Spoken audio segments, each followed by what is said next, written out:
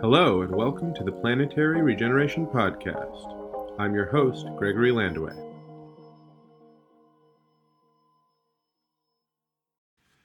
Welcome, regenerates.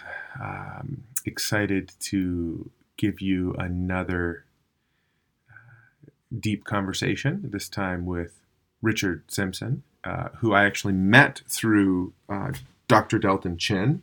And so we're sort of in a way, this is kind of a follow-up to the episode with Dr. Chen about the Global Climate Reward. And Richard is an architect involved in computer science, has been a politician. He's calling in from Brisbane, Australia, and has worked in New Zealand. I think he was a council member in the City Council for Auckland. And he's been very active with this concept called Digital Earth, which is kind of the idea of creating a digital twin. Has a strong intersection with Earth observation science and sort of this emerging field of sort of geospatial, of geospatial information and science. So, he and I jam a little bit about sustainability, ethics, architecture for the future, and I hope you enjoy the conversation. And I'll make another plea for those of you who may have an extra spare moment and enjoy these long-form conversations at the edge of the movement towards planetary regeneration. Please take a moment to go rate the podcast, leave a review, and share with a friend. It really supports us to bring high caliber guests. And I've been looking at the just some of the stats, and we're getting fantastic listenership uptake. So please take a moment to share your experience about the podcast. Have an excellent time listening to this, and have a beautiful day. Welcome to the Planetary Regeneration Podcast. Richard, it's so great to have you. I'm excited to chat. Before hitting record, we were just talking about the very wide breadth of different topics that are very exciting to dig into. So do you want to just take a quick moment to introduce yourself, and we can dive in from there? Sure. Yeah, my name is Richard Simpson. I'm actually speaking to you from Brisbane, Australia.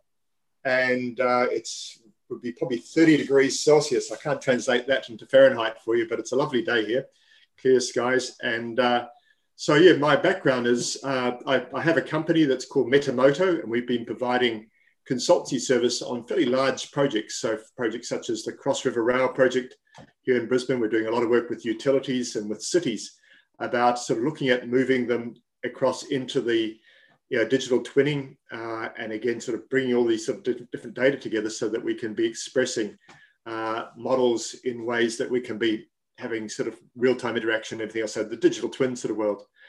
I've been involved with that sort of space for many years, and in the area of computer visualization. Rolling back, I started off as a biochemist, and I loved biochemistry, but I got involved with looking at glycolytic enhancement factors of parotid saliva. So it wasn't very good for a pub conversation and things like that, but it was quite interesting. So then I fell in love with computer graphics. And so that was sort of coming at the time. So I got into coding a lot. And then I went off and started my master's in computer graphics at Otago University, and thought I'd become a computer graphics person when I grew up. And then I was told one day to learn computer graphics is like being a teacher learning how to teach, but having no subject to teach. And this friend of my parents, who was a professor of earth science, he said, look here, boy, go and get yourself a real career and get yourself a meal ticket. So I looked at engineering, I looked at all sorts of different things, and chose architecture. So I've spent my life trying to rationalize the three sort of areas of interest. And I probably sort of summarize it in the sense that biochemistry and looking at metabolic pathways, that sort of thing, it's the ultimate complexity. You've got multidimensional dynamics that are taking place. You've got sort of changing equilibrium points, and it's a complex adaptive system. And nothing else really matches the complexities of that I'm aware of anyway. Perhaps the universe, but anyway, we'll deal with terrestrial things here. Computer science, and certainly computer graphics, is a form of literacy, and it's a very important literacy to be able to express ideas and things like that going forward. And I love the ability to go forward, and I wrote sort of software to do look at skiagraphy, which is the application of shading and shadowing and looking at dwell times to shadows and that sort of thing. And that was sort of what really got me into it, that you could create an alternative reality and around sort of these things there. And you were dealing with sort of Fortran 77 or C++ and things like that in this sort of fairly abstract way to synthesize all this reality. And then architecture was great. And I sort of justify architecture as it really taught the idea to look at the world in a big picture perspective and then come down to the details. So everything is possible to architects. That's why they frustrate the engineers and they frustrate the surveyors and everybody else who are more sort of focused on sort of starting at the detail and moving up. So it's the big picture down. And I've always found that has been quite useful. So I've been involved with a series of startup companies. So I did my first startup when I was in my 20s, which was arguably the first computer graphics firm in New Zealand. And we got involved with some of the early movies and animations, as well as sort of looking at architectural projects. We needed to use this technology around the clock for all the different things that we could use it for. And then sort of got involved with various other sort of ventures after that. But I became a politician and got elected onto the Auckland City Council and became the chair of transport and also economic development. And that was an interesting episode. And we went through it and restructured Auckland to bring it all from 8 cities into one, and very much pushed for rail and other sort of projects. So Auckland's very much an isthmus geography. So if any of you have been to Auckland in New Zealand, it's the largest city of New Zealand. It's not the capital. Wellington's the capital of New Zealand, but Auckland's got nearly, it's a third to half of New Zealand's population, depends on what you call Greater Auckland. But it's a beautiful city. It's got 50 islands out in the Hauraki Gulf. It's got 52 volcanoes. The last one went up 600 years ago, which happens to be the largest one, Rangitoto. And it's got 3 stunning harbours. So the Waitemata's the main harbour. This is where the America's Cup will be held in March this year. And then it's got the Manukau harbour to the south, and it's got the Kaipara harbour to the north. So it's got very, very limited land area. So when you're looking at transport and things like that, you've got to look at land efficiency. And when we were elected, I mean, the last railway lines were built when Queen Victoria was still Queen. So there hadn't really been much going on, and everything was roads, roads, roads. So we stopped the motorway project, started another ring route sort of project, and then sort of got the electrification of rail moving forward, and then sort of amalgamation of the city at the end, because a lot of the problems were at these pinch points on the roads. And so, that was. How many people live in Auckland? It's about 1.4 million in the new city there. So New Zealand's got roughly 5 million. So it's roughly a third of New Zealand. But then you could go out of Auckland and towards Hamilton. So that whole area, if you include that area, we're probably sort of talking about half of New Zealand. Yeah, the greater metro area, sort of. Yeah, beautiful. Yeah. I've never visited New Zealand, not yet. I sort of always put it off in my travels because it felt like it was one of the places. It was a place that I would probably never come back from. So it's nice, but you do get webbed feet in the sense that it does rain a lot, but that's why it's so green. Which right. Yeah, well, I'm calling in from right now. I'm here outside of Seattle, Washington. So wet feet are a common occurrence. But it's a gorgeous place, and it's great for sailing. Hence, it has a bit of wind going forward, so it's good. But one of the things that when we were looking at the amalgamation of the city, we're looking at, well, what was best practice around the world? And we looked at Toronto, and that was an inspiration. And we looked at the city of Brisbane, where I am now, and they'd gone through a similar exercise. And so bringing it together. But in many senses, I mean, you've got Auckland, and then you don't really have anything that comes close to it in size in New Zealand. So it was so critical for that Auckland to become an international city and bring it all together, and then again start to look at things in a sort of a much more comprehensive way. It's still in its infancy, if you like. It's still sort of trying to find its feet, and obviously New Zealand's done well going through COVID, and Jacinda Ardern's become a bit of a poster child for COVID. Yeah, indeed. I actually wanted to bring that up and ask you about just your perspective on kind of the intersection of the pandemic and how different people have dealt with it. And you're coming from a country that dealt very well with it, and you're living in a country that has dealt pretty well with it, and maybe looking out at the rest of us. And I'm calling from the US, which has dealt with it particularly poorly. And I'm curious, from your perspective, what explains the unequal distribution of capability that seems to be showing itself in dealing with sort of the emergence of complexity like a pandemic in different societies? Well, I think one of the things that we've got the advantage both in Australia and New Zealand that we are islands, so we don't have any other countries at our borders, and so we can lock down borders and doing things. Now, New Zealand doesn't have states; it's got provinces, but they're not like states. In Australia, we've got states, and the states are pretty much autonomous in a large degree in the way that they've dealt with it. So I'm in the state of Queensland, which is in the north, and we've been sort of quite staunch in Queensland, and we've shut the border to New South Wales. It's a left-leaning state in terms of we have a Labor government here, and so they're sort of much more likely to do it. In New South Wales, they're more right-leaning, and so again, more economy sort of focus, but again, they've been sort of quite rational in terms of the way that they've dealt with it.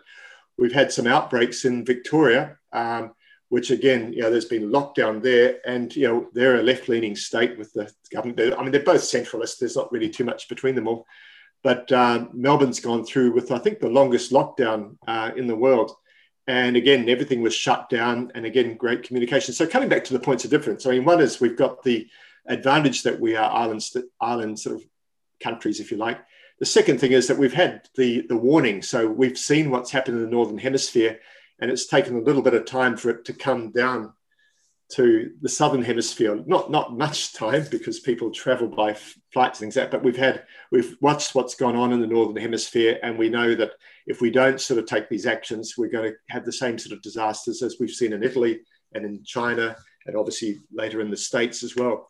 And Europe is having some difficulty too, I think, presently. Yeah, and England and things like that. And then when you sort of start comparing it, I mean, you've got, I think coming back to sort of points of difference, we've had leaders who can communicate. So we've had very clear communication here, both in New Zealand and Australia and each of the Australian states. Very clear. And again, science has been very much the agenda. It's been driven by the scientists. In Queensland, the Premier basically takes instructions from the Chief Health Officer, and they're just basically put through. There's no interference with that. It's just coming straight from the scientist, and there's no dabbling with that. So that's been a clear point.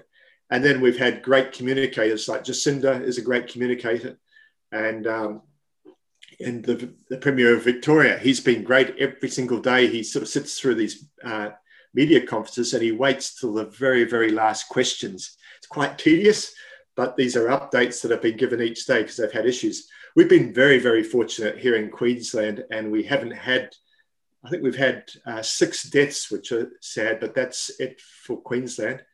We've got a population of about 5 million, and we've had 0 cases pretty much for a long time now.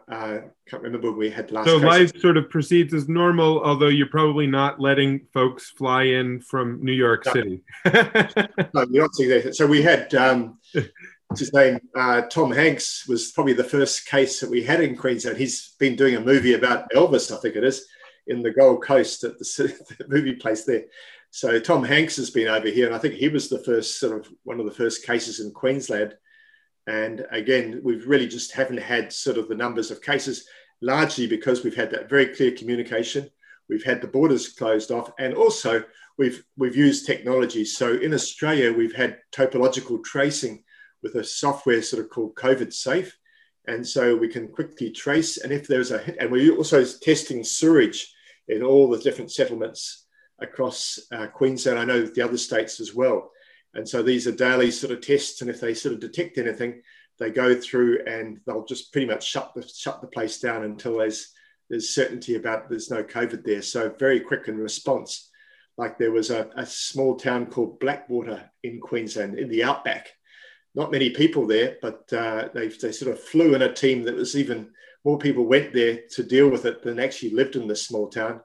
And they shut the whole place down, but they had a false positive. So they were very pleased to discover that later on, but it was some poor fellow who died, and they tested him for COVID after he'd died, and it was positive, but then they tested again, it was negative. So, I mean, they throw everything at it.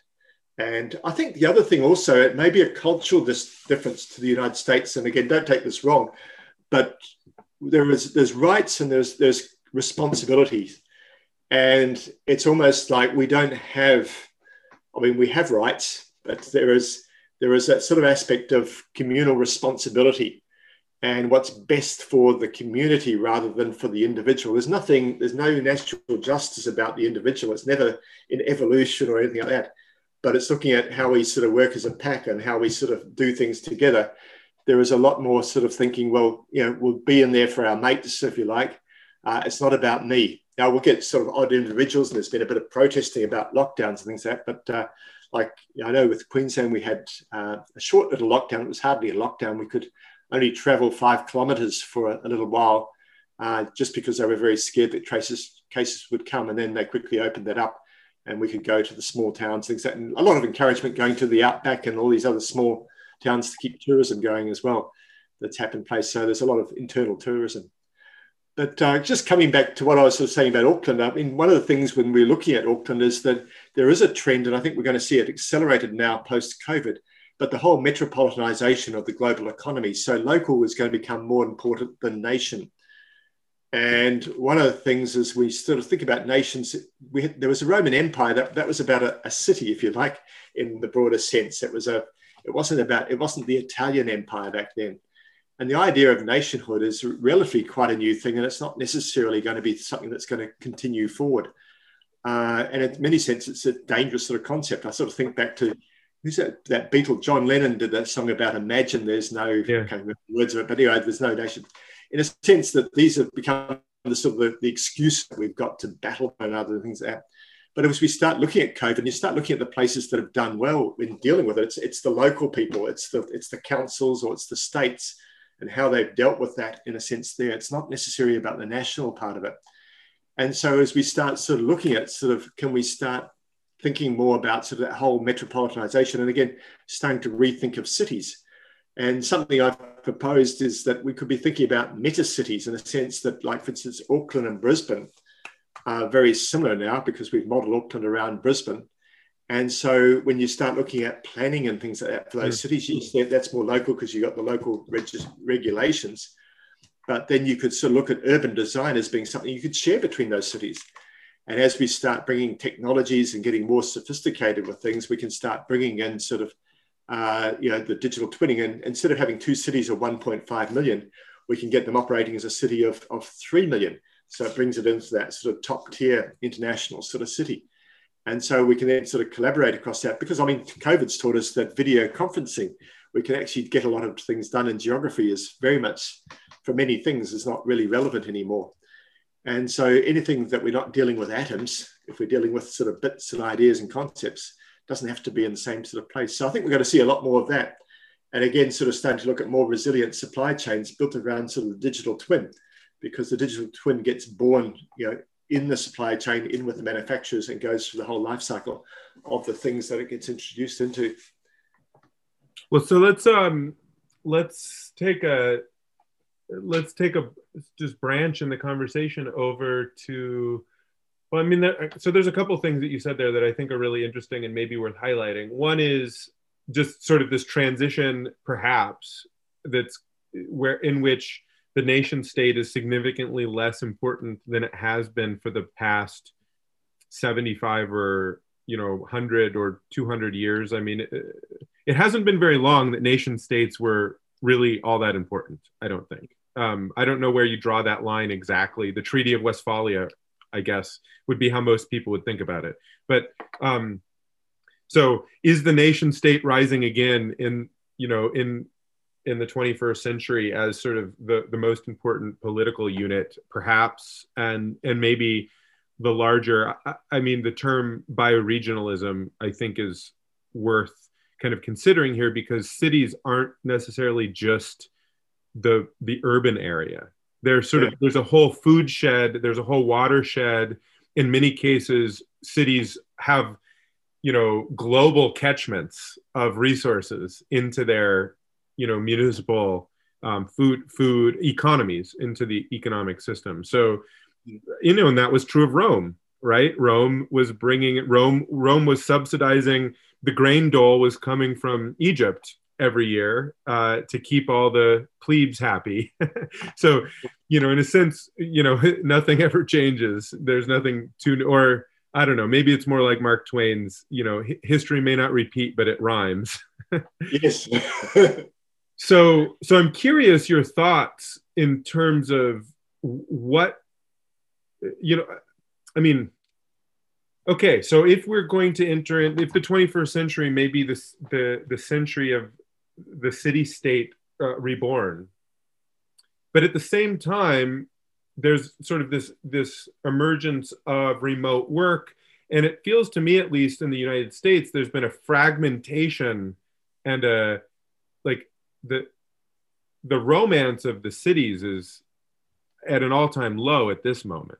You walk around New York City and it's boarded up, and of course we've been having lots of unrest, and there's a big yearning for social justice, and there's a lot of things happening in the streets in the United States right now. But by and large, cities look less and less enticing as places to live, and that may be a short-term thing, but it also may not be. And so I'm curious just how you're thinking about that. Are cities actually going to be where we end up in the 21st century, or maybe not? I'm curious to hear your thoughts. Well, I think there's certainly going to be a lot more sort of people leaving cities, and we're seeing this already now in Australia, is that now with Zoom or video conferencing, you don't have to be in the major centres. And you can be zooming in from your farm, and you can spend the afternoon shearing your sheep or playing with your kids out on your farm, and you can spend the morning, in a board meeting, or just anywhere, collaborating, communicating with people either in the nearest city, or a city across the world. So it's there's something different starting to take place. It's like we always had this capability, or we've had this capability for remote work for a number of years. It's been getting better, but something happened. It sort of like threw us 10 years in the future, Yeah. Well, I mean, there's some interesting work that's going on here. There's a group here in Brisbane at a work. We have Boeing doing a lot of R&D in Brisbane. And there is another company that they're doing drones, supersonic drones, and they can deliver medication to anywhere in the outback of Queensland and things like that. And that we're talking about Queensland's, I think it's bigger than Texas, but anyway, it's a massive state. And they can deliver medication or food to anywhere in 30 minutes.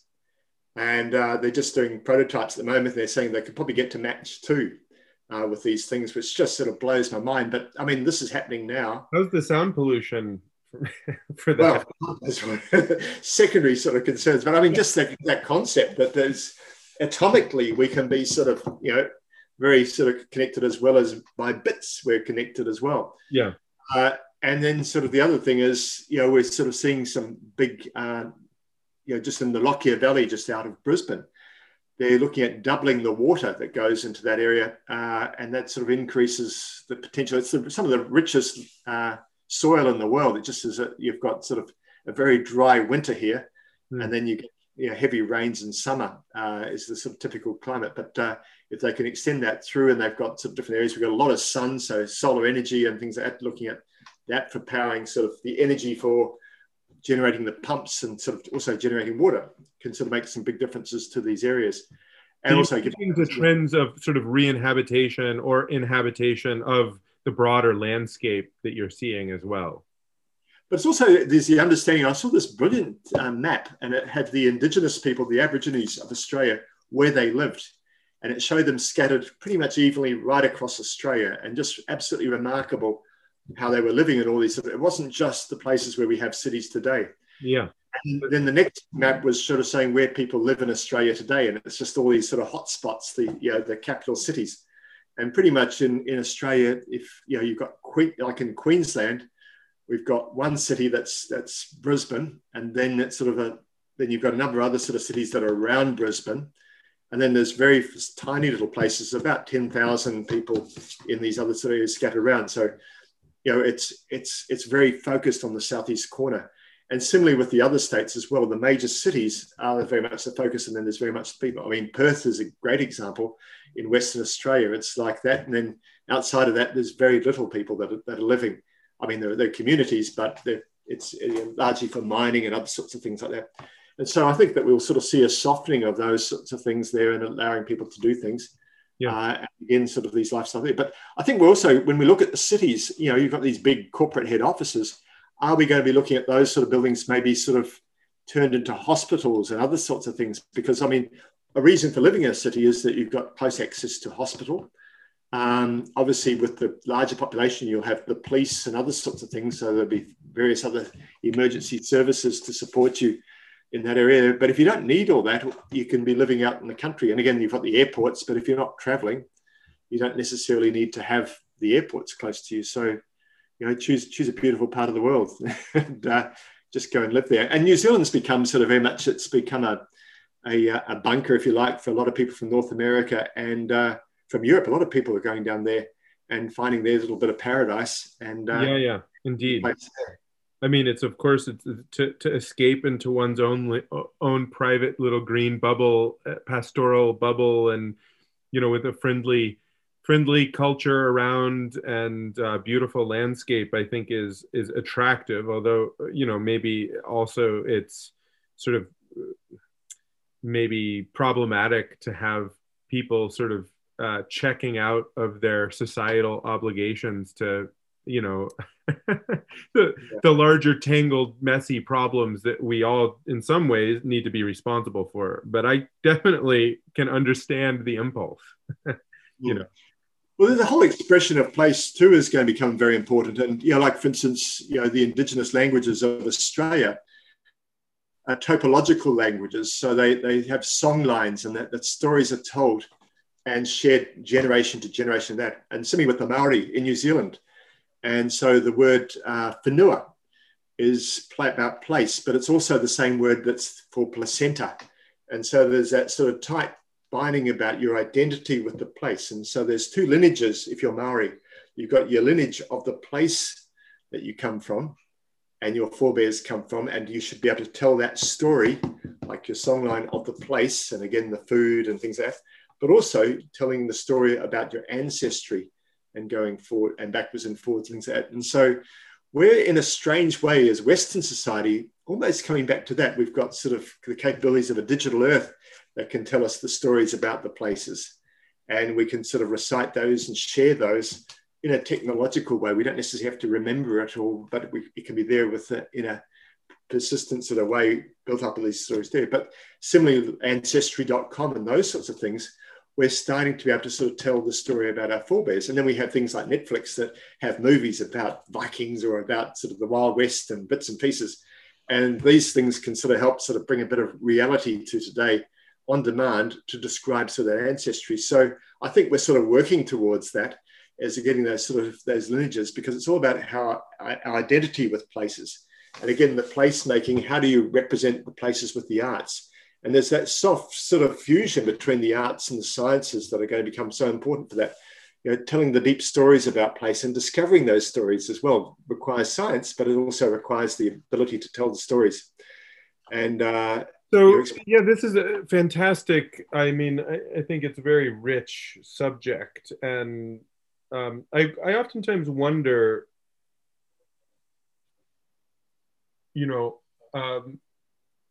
what is lost in translation when we, between having a song line in which there's sort of an ancestral lineage of embodied information and the nuance of many eons even of the human greater than human world interacting, and sort of the understanding and great deep capability that humans, I think, sort of intrinsically have to sort of have a big mind that is very expansive and dynamic, maybe more so than we oftentimes in our reductionist perspective in sort of Western views of the mind and sort of human capability. Maybe we don't even really remember what humans are able to do. And so like holding an image that I have a sense of, but I certainly don't pretend to be able to embody. And then contrasting that with this Western approach of the digital big mind and having the ability for on-demand representation of digital Earth and the digital twin, and the on-demand story of, maybe there used to be a bard who would sing the story back to life, and now we have got Netflix or whatever it is. What's the is there anything lost in that translation? Is the fidelity high enough in these digital representations to give us wisdom? It's just maybe an interesting prompt for our conversation. No, it's a very good point. I mean, the thing is that by looking things on Netflix is that somebody is expressing their views to you. You're not expressing back. But I think that's one of the important things. And again, it needs to be part of our education system. And I know in the States, you guys do this really well, that people are articulate and they can express themselves, or they can express their ideas very well. And I think that's going to be very important, to be able to express yourselves, because I mean, part of it is we're also going to identify ourselves, as say, more with place and more with who we are in many dimensions with that as well. And I guess the other thing is we talk about digital Earth as being sort of like creating a super sense for our survival. So in the Pleistocene, the previous epochs that we've had, we've evolved through that with the sense of touch, the sense of smell, sense of taste and hearing and sight and things like that. And these are sort of things that we've evolved, and other animals have as well, to survive. And so, for instance, a bumblebee can see ultraviolet light, which we can't see. But if we have a digital Earth and we're looking at how we're going to survive the Anthropocene as a next epoch, not to say we necessarily need to see ultraviolet, but looking at maybe infrared and other sorts of things that we want to be able to sort of see, we can do that through the technology, through augmented reality, through remote sensing, through satellites, and again, that collective knowledge.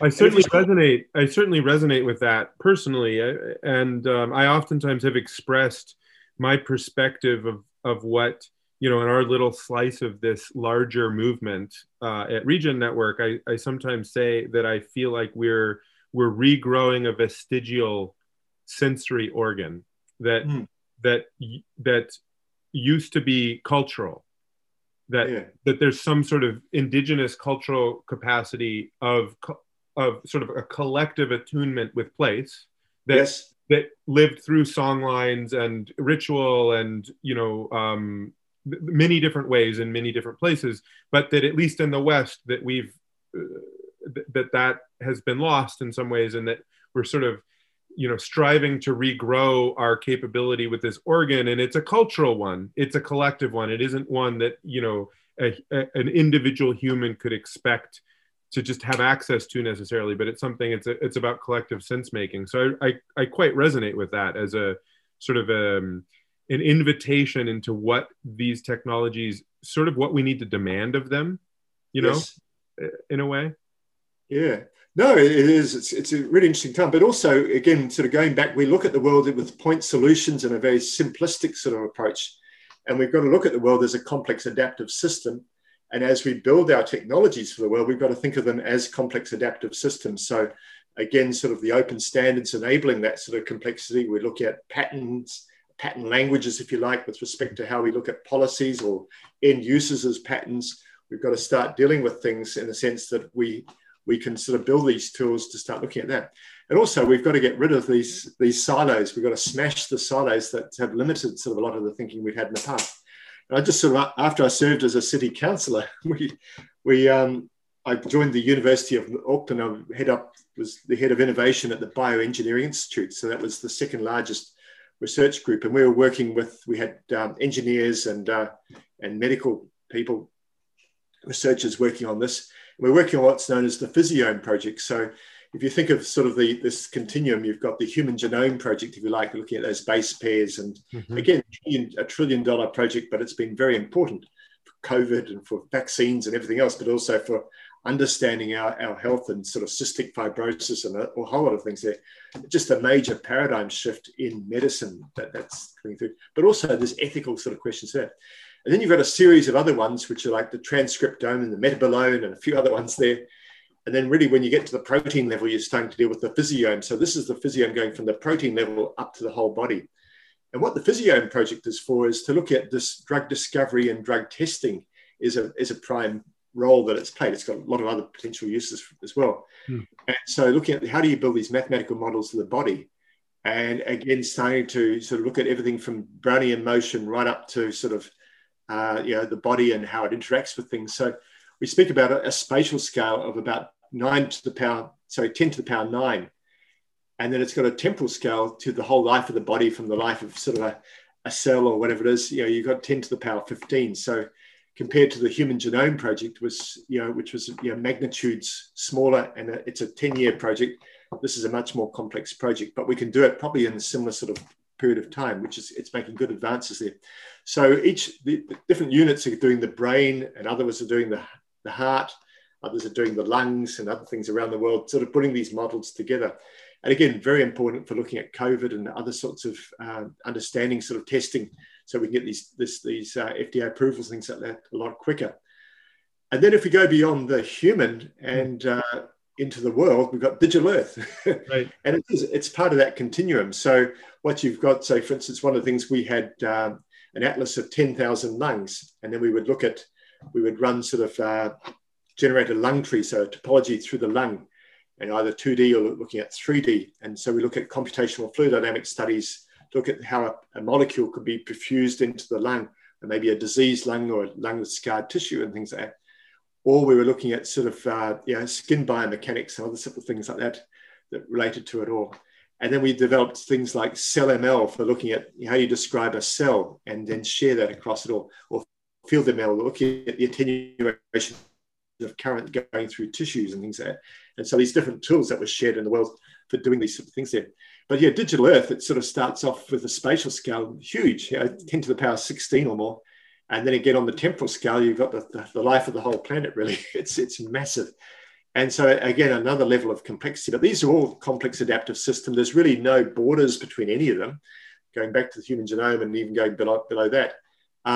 But we've got to start thinking of things. And particularly when you're looking at COVID, arguably sort of what's more important to give us resilience in preparedness for COVID and sort of a response would be looking at having Digital Earth, because you could sort of get early warning about these pandemics coming through. It's going to always take time to come up with a vaccine.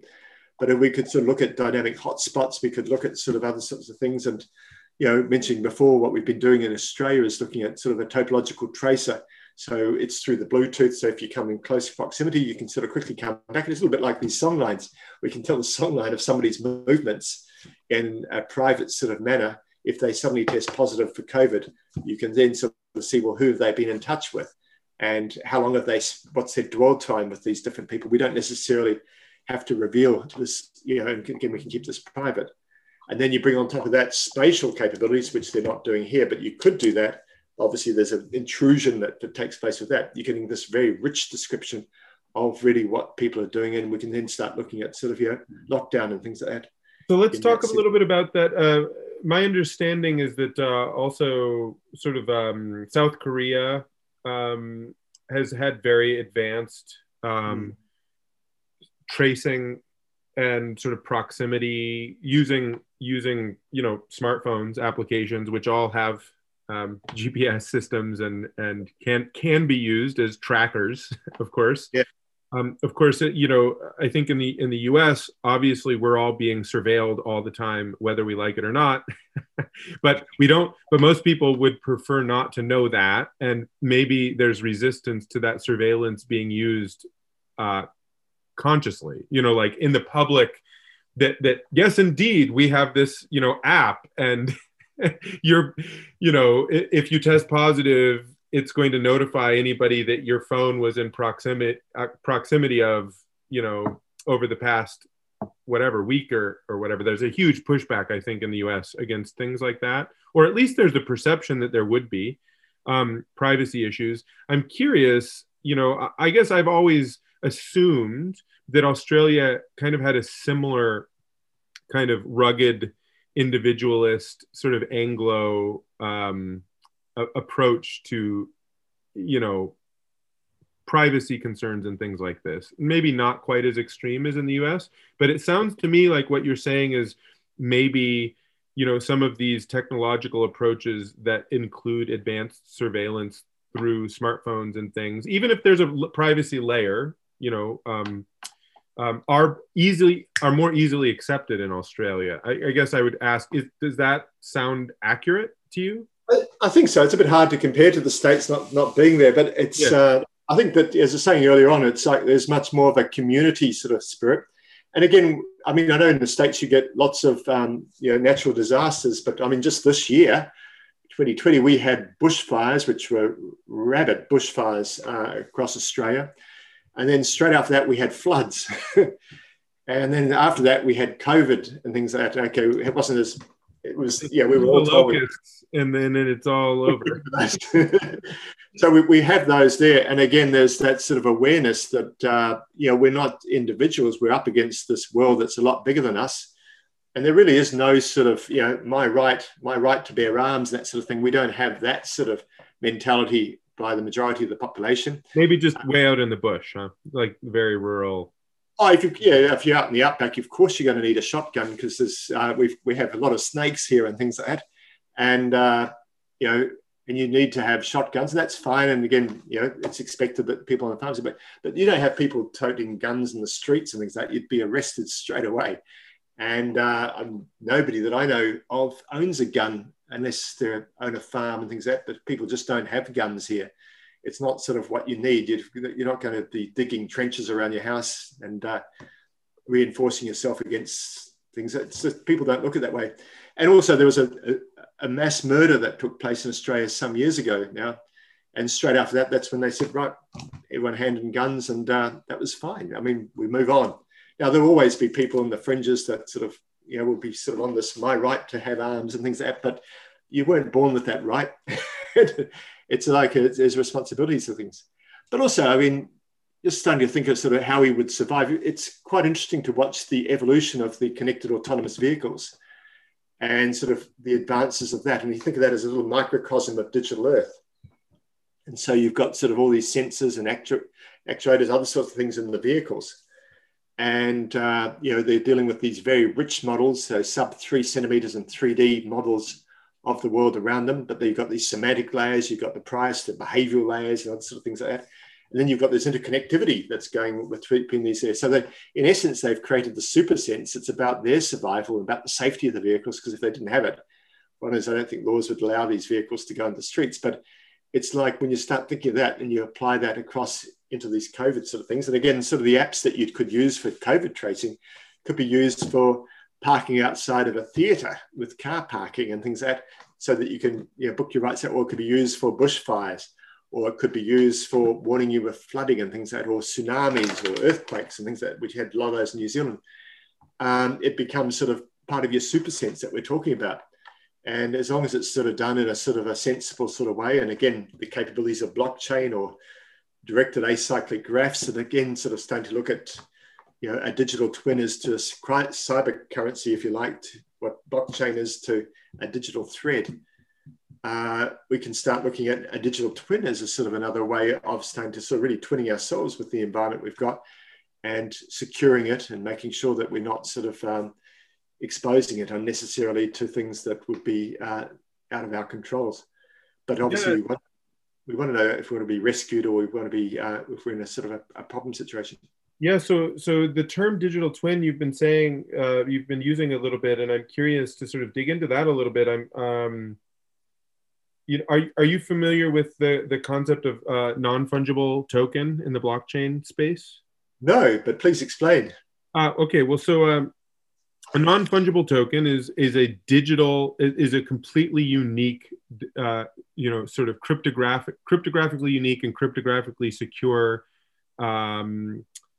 token that it is not like anything else. And so they're used to represent like artwork, for instance, or even be artwork. You could even create a non-fungible token that itself is the art.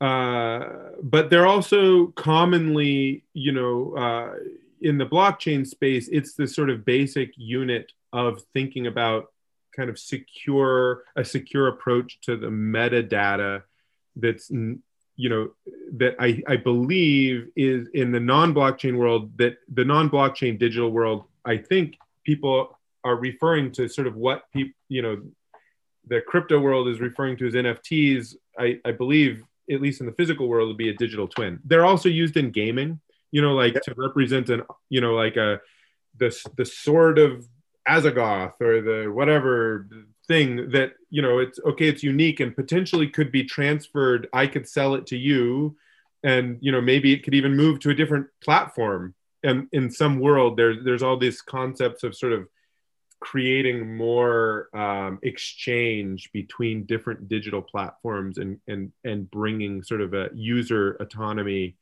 So, and in the blockchain space, it's all about the management of your own private keys, right? And it's essentially it's a digital representation of a bearer asset that is unique and non-fungible, that's non-fungible, instead of like Bitcoin, which is fungible. It's one Bitcoin is one Bitcoin is one Bitcoin. One Satoshi is one Satoshi. They're all the same, Yeah. So they're sort of, they're classes of assets, if you like. And again, exactly what a digital twin is, but we're also looking at, the value of a digital twin. You can sort of be built upon trust. So how is it representative of the world outside of the digital world? And again, sort of building up those and through veracity or through provenance or through whoever's created these digital twins can build value into that digital twin. Yeah. And so the concept in the blockchain space is sort of founds that onto an NFT, and NFTs, you can sort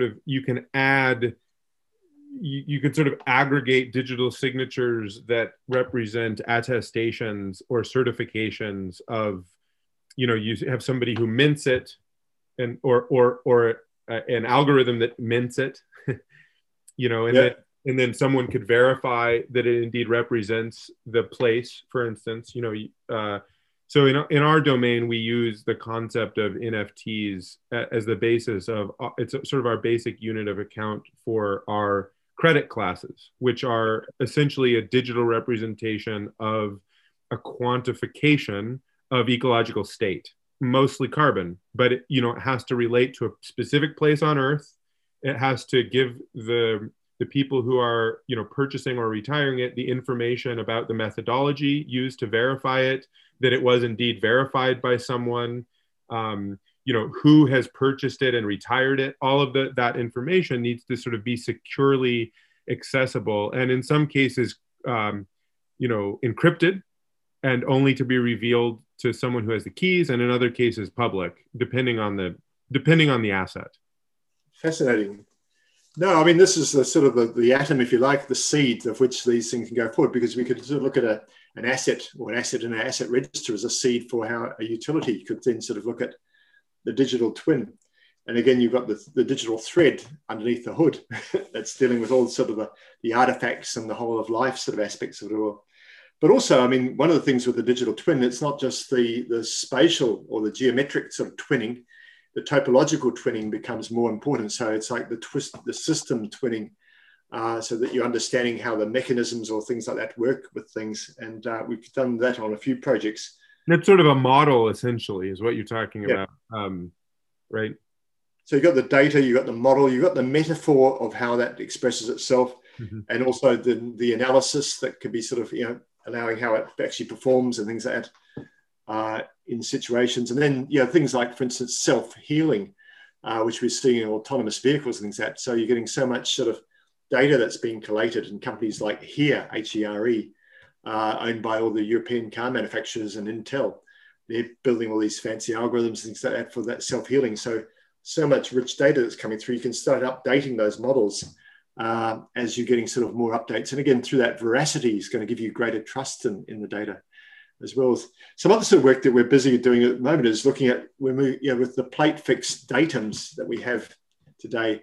And then after 2023, we were looking at earth fixed datums to be moving sort of data across to, so you got that, it's not a great term, but a dynamic datum of things being stuck through. So you've got obviously the global navigation satellite systems, and you've got then sort of the veracity that comes through GLONASS or GPS or through the Galileo constellation from Europe, or the Beidou one from China.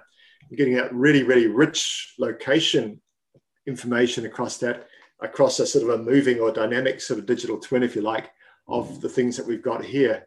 And very soon, I think we'll be down into sort of the centimeter type sort of space of being able to locate things in time and space. Obviously, we've got to be capturing the epochs as we capture that, knowing when it was captured, but going forward. But there's some really great stuff happening in the larger blockchain or applied cryptography space around that probably would be interesting to you in proof of location. That because a lot of the geospatial, like the GPS systems, are pretty easy to spoof, as we've seen in recent U.S. Navy crashing into ships and whatnot moments. There's been other attacks like that. There was one recently in a harbor that was a tanker that got spoofed and crashed into the shore or whatever. So anyway, there's this project called Foam, which is actually founded by some really amazing architects who created a proof of location protocol, which allows people to put out little beacons, and those beacons are essentially transmitting a location, and you can pay them to get proof of location. And so they're creating this incentive system for harbors and things like that to have a counterpoint to the geospatial positioning systems of satellites, to be able to sort of like create these proof of location systems within more densely, shipping lanes and cities for autonomous vehicles and drones. All of these use cases need some rigorous proof of location. And so there's sort of a business model there to be able to sort of like hang your shackle out the front door and go put a bunch of these little beacons in busy places and bootstrap it, and then get paid over time for providing that service to people. So it's a very interesting sort of intersection with what you're talking about. No, it's absolutely fascinating, because I mean, one of the things that I often speak to people about geospatial is that you've got sort of, it's like a hamburger, and on the bottom bun you've got sort of the indexing system. It's a universal cataloging system about where things are in the world and time and space. But on the top end, you've got then sort of the ability to see maps, which are a lot more sort of intuitive, or you're seeing things with augmented reality or 3D, whatever you like. But it's just that the metaphor sort of aspect of it all. And those two elements become important. It becomes sort of the place to start mastering a lot of your data around that, because it's a far safer place to do it, rather than a filing clerk metaphor where you're putting arbitrary sort of things to things. And again, it's beyond sort of human concept about, spatial is about sort of the human concept. But I'm thinking also about sort of when we were talking before about COVID, and, Dr. John Snow, who was the famous, I think he's known as the father of epidemiology in London. In the 1850s, he produced maps of London when they had the cholera outbreak, and then determined that there was a pump in Soho that had contamination. And when you look at how he was applying these technologies, I'll not say there was any technology, but then he was just doing maps. But it's the same way we're doing maps today. Yeah. And what we're missing is the things you're talking about, again, sort of bringing that sort of cohesive indexing system that brings in that veracity, so it gives greater trust. We can get the systems of provenance. And so if we're able to sort of make that shift in 2021 towards doing this more effectively, and then smashing those silos that we spoke about before, and then creating a continuum between all the different disciplines that are working on things. So be an air conditioning people that you were speaking about in the last sort of session with Lucas and Vinay, right through to other sort of skills. So you've got sort of the doctors and the health carers and things like that, but also there might be the engineers and all sorts of people.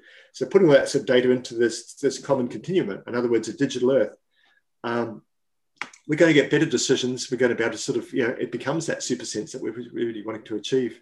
Well, and I think there's an interesting thing here, which maybe is worth bringing out into the open, kind of the elephant in the room. Are you familiar with Adam Curtis's documentary, Hypernormalization? No.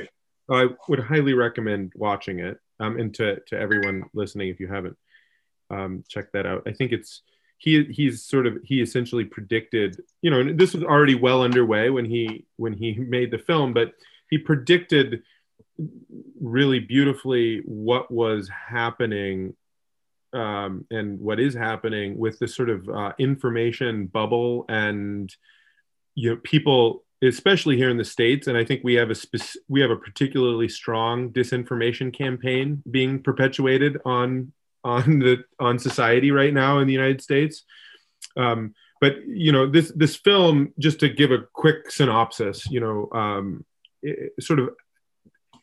it creates a common root in the 1970s between the rise of Islamic extremism, the rise of Donald Trump, and the rise of Vladimir Putin. And he weaves it all together, noting, referring to some of the really important things to know about sort of Vladimir Putin's approach to disinformation and the role in Russian society of that that's been normalized, and he's sort of calling it hyper-normalization, which is the process by which the majority of the population ceases to have any trust in any information. Because, in Russia, many times, and this has started to, probably kind of in a way happen in the States, where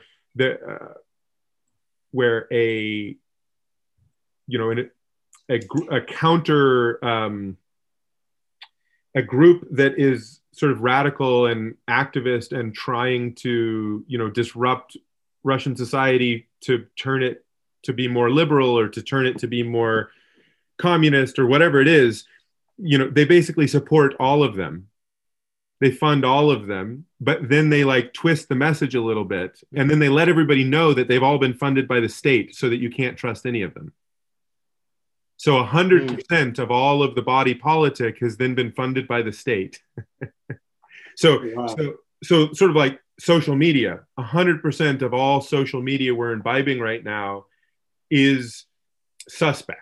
Whether it's true or not, it's very hard to say. Did you click on something that was clickbait? And this is my big fear about the digital earth concept, which is that as societies, Western societies, are having their sense-making ability eroded through this process of advertising-based surveillance capitalism and disinformation campaigns in order to disrupt civil society, et cetera, et cetera. And you get people believing all sorts of crazy things. People have their own filter bubbles. They're also believing strange, conspiracy theories. What happens when we try to present sort of a globally unified view of the singular thing which we all have in common, which is Earth? We all live on Earth. We're all part of the same superorganism from that perspective. I have big questions. How are we going to ensure that, both that people trust it, but also that it is trustworthy? And that global index of data that we can all pull from, and sort of the public service, the public good of high fidelity, high quality information about Earth systems, how do we build that in such a way as to earn the buy-in of civil society to participate with that knowledge commons? And that's something I'd love to hear your thoughts on that. It's something I think a lot about, and I'm quite concerned with. Yeah, no, it's a very good thing to be concerned with. And again, there's some very deep ethical issues, as there were for the Human Genome Project, as there will be for Digital Earth. And we published, actually, it was Springer Nature published the Manual of Digital Earth in January this year. And we've had nearly 750,000 downloads of the Manual of Digital Earth. It's a big tome of 1,000 pages. But if you Google Manual of Digital Earth, you can probably find it. And Springer is the publisher. But there's a chapter in there on ethics. But the other sort of side of it is I think if we look at we have to trust, there's a question around the ontologies and other things that get built around the digital earth, so the conceptual layers that are there. There's also ethical AI. That's another sort of thing that's coming in, which can be good and sort of concern as well. But I think that if we can explore, just again, thinking about the connected autonomous vehicle, and we're going to be trusting our lives, the lives of our families, as we hop into one of these vehicles and go around, and we just do not want to have misinformation. And so I think we're going to be moving more into a culture that's got greater reliance upon the trust of technology and science. Again, we can become very vulnerable again with what you're talking about, the hypernormalization. But I do think that there'll be sort of brands or whatever it is, people will appear which have these sort of trust me sort of thing, just like when you're following Twitter, there'll be certain people that you'll trust and others that you won't. I think there'll be sort of that branding of trust. Well, it's probably a better way to describe it than that, but there'll be sort of those trust marks, if you like, that we can sort of follow that will do that. And again, with spatial data, you can see it. And if it can overlap with that, there's levels that with our own senses that we can say, well, it feels sort of right, and go for it. Okay, we can become very vulnerable with that as well. But no, it's a journey that's, I guess we're heading on. What it's, again, why we evolving it this way is to create a super sense for our survival. And if we can survive, then it's successful. If we don't survive, well, it's the end of a question there. But how are we going to deal with the complexities of the pandemics? How are we going to deal with sort of the complexities of climate change? How are we going to deal with these different concurrency of these different events that are taking place? Like we saw in Haiti, there was an earthquake and then there was a cholera outbreak. Or if we go back to the First World War, there was a war where 10 million people were killed, and there was influenza where 40 million people were killed that followed it.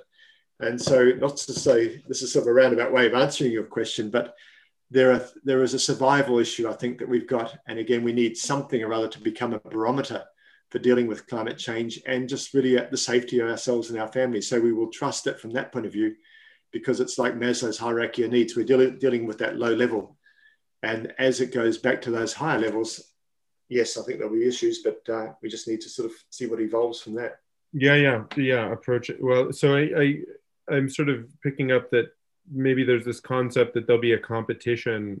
Essentially, there'll sort of be market competition for veracity or trustworthiness in some way. And that, maybe there's many different ways that societies deal with essentially the same issue, of appointing someone who has a position to sort of look out for that and has sort of their skin in the game, so to speak, societally, their reputation, their livelihood, all of these things. In exchange, they get that position and privilege in exchange for looking out for certain things. So that's all likely to continue to operate. Online voting, referendums and things like that, there'll be sort of a lot more of that. And again, we're still sort of, if you look at the agrarian cycles that our world still operates in, we have election cycles, we have all sorts of different things there. Well, maybe those things will change. It'll be sort of like somebody's as good as the value of their trust, or maybe everybody gets elected. And it's just those who are the most trustworthy are the ones that get to have the sort of say on the big decisions. And if you haven't got those sort of ranking, you're pushed out to the side. There's certainly in the cryptographic network or blockchain space, there's certainly a lot of emphasis right now and a lot of inquiry into this sort of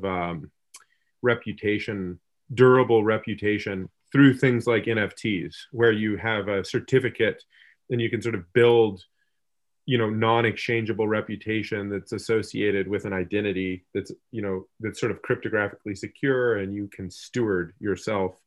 And I do think that's one of the sort of primitives or building blocks of all of this. Yes, without the sort of parlance, because it's one of the primitives or building blocks in those societies in which this vestigial organ of cultural resonance and adaptation with place.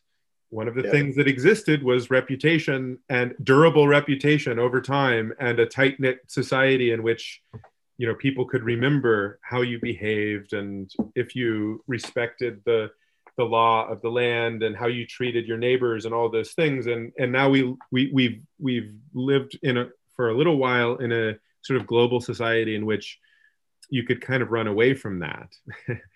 And it seems like now the world is small enough again that we have to figure out how to rebuild that capability so that, and it always interests me, I think about the sort of the EU right to be forgotten stuff. And then I think on the other hand of this sort of durable reputation, and they seem to be in conflict with one another as maybe representing different and maybe equally important sort of ethical considerations in the midst of all of this. It's very interesting. Yeah. Oh, there's going to be other things. I was just thinking when I was served on council, there was an apple moth problem that we had in Auckland. And so properties would be sprayed. And so whether that was kept on the record for that property that had been sprayed or not, because people were concerned of other impacts that might have, or if it was carcinogenic or whatever it is. So again, there's this persistence of the data as well, and decisions that get made on sort of, well, are you going to keep that or not? Does it come out? And how do we tell those stories about places? Because we may know, we may make assumptions today, but down the track, we may find that this has got some relevance to maybe outbreaks of cancer or whatever it is that people may find about places. So there's some very fascinating arguments and ideas that need to be sort of worked through. And I think also some of the fundamental things will change. Like, for instance, one of the things, when you think about the Black Plague, the Italian Renaissance followed on from the Black Plague because it really shook up a lot of the sort of the social values and everything else, and for other sort of things. And it just created a situation where the Renaissance could sort of blossom from that. Perhaps after this COVID, when we've had such a sort of a punctuated equilibrium point in our whole history, we're going to be looking at things in new ways. We spoke earlier on about looking at the metropolitanization of economies and things like that. Cities becoming more important than nations, maybe nations just disappearing or just being there for things like the Olympic Games as a bit of a clustering of different sort of cities or groups of people together to compete with one another. And that's really the role of a nation there. But other than that, we're just coming back to more that tribal aspects that come with it as well. And then again, sort of our assumptions around, I think about Le Corbusier and with looking at buildings as machines for living. And that was like the hip thing when I was at architecture school. And it's like you're building these architectural things as machines for living. And again, we sort of don't necessarily want to look at it in that sort of way. And again, sort of these sort of concepts we talk a lot about now about these smart cities. Well, nobody wants to live in a smart city. You want to live in a beautiful city, a thriving city, a healthy city, a dynamic city. Yeah. So there's a lot of those sort of things will go. And again, we'll be sort of mature enough with our concepts of the technologies and how it works together. And then hopefully we'll be mature enough with respect to how, with our education systems, we can encourage that cross-discipline sort of development of ideas and working together, like I mentioned before, with the Bioengineering Institute, with the engineers and with the medical scientists collaborating together. But also with that, we were doing work with Weta Digital on movies. And so, for instance, the movie Avatar came from a team that was working under Mark Sager, involved with the Bioengineering Institute, and they were doing musculoskeletal modeling and things like that, and skin biomechanics. And so that gave the special effects onto the Avatar. So Mark's got a couple of Oscars that he's won, and he keeps them in the bottom shelf. He wants a Nobel Prize. He did his postdoc at MIT, and he's a medical scientist sort of thing, but he's got these Oscars that he's collecting from this sort of fluffy industry for Hollywood. Just as a side sort of thing to the fact that this is building the Physiome project, which is absolutely going to be fundamental for the health and well-being. And the Physiome is a subset of Digital Earth, which becomes the critical infrastructure for our future survival. And the survival of humanity becomes critical for food security. It'll become critical for water security. And obviously it's the critical sort of dashboard for climate change to help us inform our decisions and make sure we got that science that's over the shoulders of all the politicians that's coming through and being heard and verified that this is what's going forward. And coming back to your earlier questions about sort of whole thing, it's that communication from our leaders that's so important, and a Digital Earth can become that sort of forum for that communication to augment the leadership. Yeah, well, I certainly, I really think it is enormously important to have that, to generate a shared experience. And humans are uniquely poor at seeing and conceptualizing without a lot of training. And it takes us a long time to gain the insight to understand exponential systems, and exponential growth. But if you have a mathematical model and you can visualize it, and you can visualize what happens with the exponential system, it then becomes very easy. Even toddlers can then understand it. So there's something interesting about the visualization of many of the complex problems that humans are quite brilliant at pattern recognition and engaging when you can see it. But verbalizing it or communicating without the sight, it's very hard. And so I think that the invitation to have these sorts of interfaces, the digital earth and all the way down to the, sort of microbiome level and back up again, to be able to visualize these things, I do think can really upgrade our societal sense making and decision making, for sure. Yeah. Now, I think back to when we were doing the Physiome project, we developed some software for looking at virtual surgery, and it had tactile and other sort of capabilities within it. And Siemens got excited. They lined up all these surgeons, and we then presented to them. It had wonderful computer graphics and things like that, and it looked pretty real. And the first surgeon looked at it all and he said, "This is great, but," he said, "I really want a number. I want the number 1 if I'm to operate, the number 2 if I'm not to operate, and say number 3 if I'm to sort of come back and sort of look at more information that relates to it. Just a number. I don't want to see all this." And it sort of brought it home to me, as it's just that metaphor is so important. So how do we distill all that visualization down to something rather, which is not just necessarily a shiny little digital twin of what's out there, but it's like looking at the London Underground map.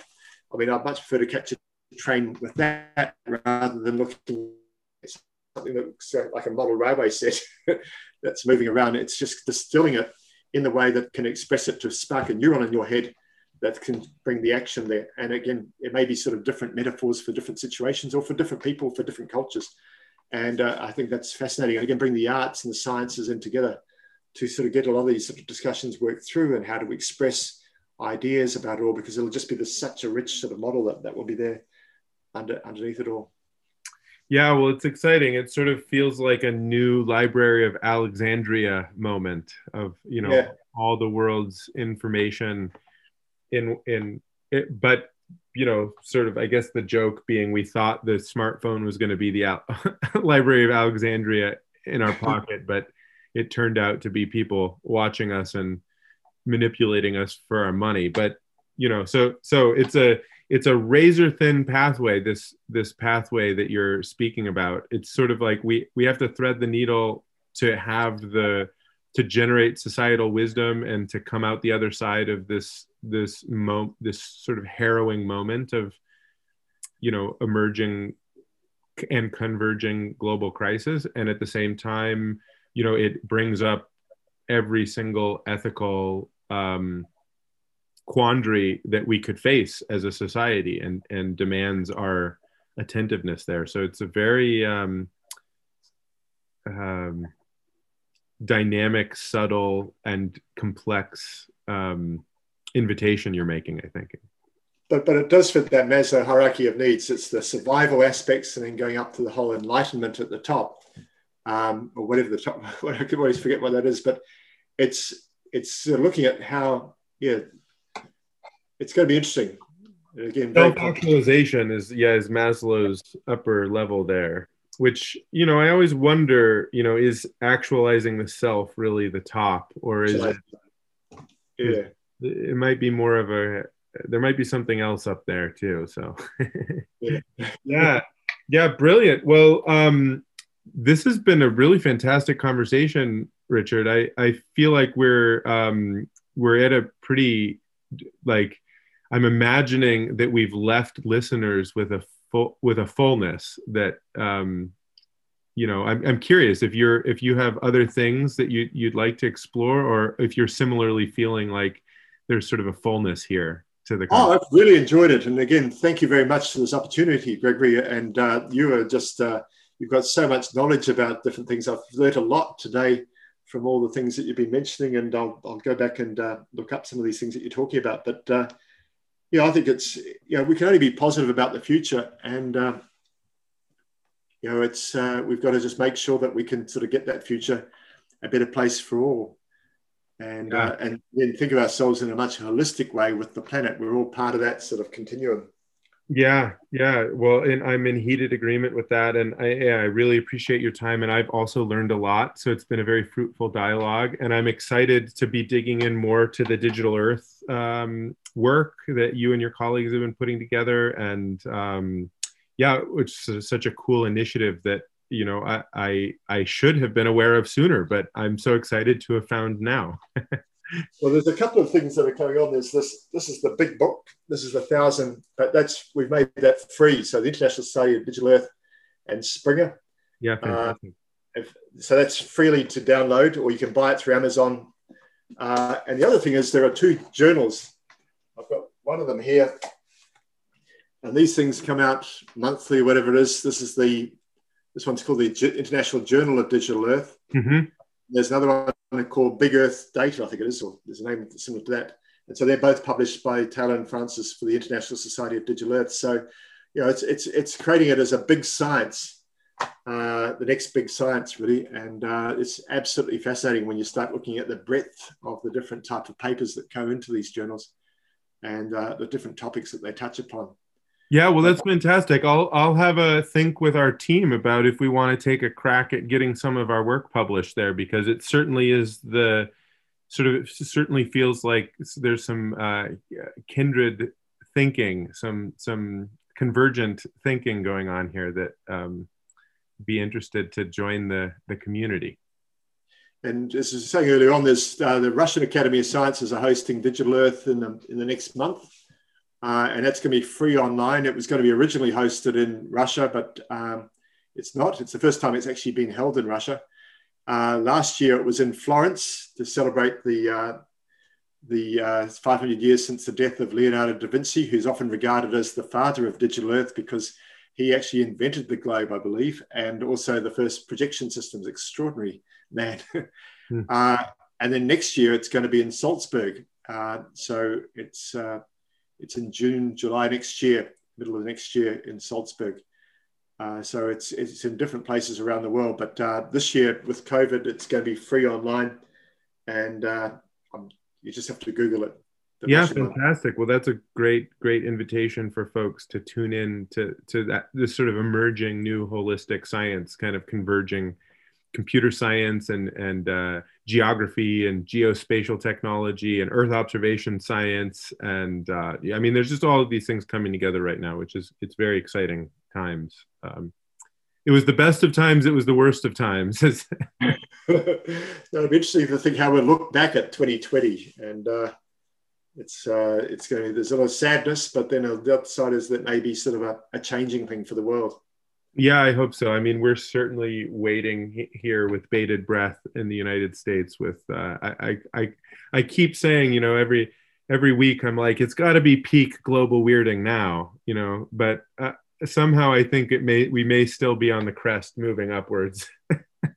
Yeah, well, our thoughts are with you all over there, and we get the news each day, obviously, about what's going on in the States and in Europe and things like that. And our thoughts are with people out there because.